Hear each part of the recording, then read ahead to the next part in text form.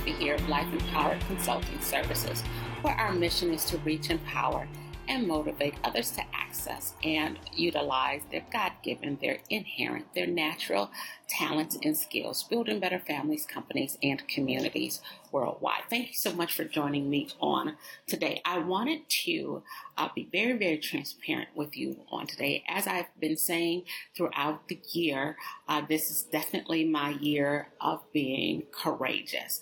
Courage to. What do you have courage to do? What have I had courage to do or courage to be? And what I want to talk about today is the challenge that I've battled with within myself, the courage to be authentic. And I'm not even sure if that's the right term, but definitely the courage to be true to who I am. I have been graced to be in so many environments with so many different people with so many different thoughts and perspectives. And sometimes when you have all of these thoughts and these perspectives and you're hearing them, you start to question yourself, asking yourself, should I be thinking like that? Should I believe that? Should I agree with that? And my answer is no, not everything is for everybody. And I had to go through the process of thinking. And so I want to encourage us all to continue to think for ourselves. So it was very funny. My son, last week, actually, we were out and I was talking to him and I asked him, was it difficult this time of year? He's preparing to graduate high school, just figuring out what's next for him. And I was asking him, was this time a challenge for him? And his answer was no. He said, honestly, what's difficult is trying to do what he wants to do versus what we as his parents want him to do.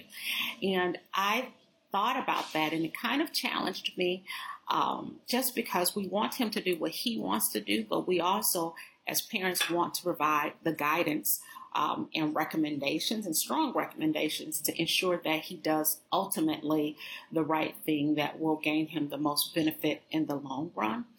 And so I am saying that to say you will deal with external pressures. You will deal with external views. You will deal with external information, and you may even have to grapple with it as I have as of lately. But when I finished grappling, when I finished thinking and assessing and listening, my truth was just my truth.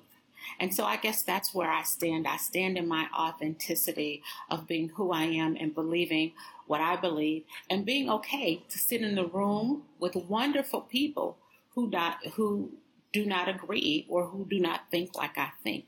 I think the value of diversity, the value of inclusion, the value of that is to be able to get all of the different thoughts and processes and hear them and be able to grapple with them. And hopefully, when this situation is right and it's right for you, you are able to change and evolve and grow. And I have definitely grown, but my premise and my pretense has not changed in that particular situation. And so I want to encourage you to have courage, to leverage your courage, to be authentic to you, to remain true to you, remain true to your story.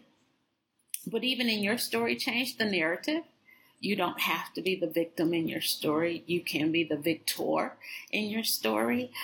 You can be the winner in your story, even when it feels like and it looks like you're losing. Even if you lose a job, you still can be a winner. Even if you don't get the promotion, you still are a winner. Even if you don't get that new corner office, you still are a winner. You don't get the title, you're a winner. You are a winner. So do not forget that you are who you are. Your story is your story. Remain authentic to you. But if necessary, change the narrative. Now, let me also say, though, the Bible says, and I apologize if there are non-believers on watching, but it does say that our people perish for the lack of knowledge. And when you know better, you do better. But we also have to understand the difference between fact and opinion. And I can stand on the facts of whatever the situations are. We can stand on the facts. How I handle them is up to me. And my final opinion or assessment is up to me. And that's what I'm talking about. There's so many facts about my history. There's so many facts about life. There's so many facts about the organizations that I've served in. But the next level is, what do I do with that information?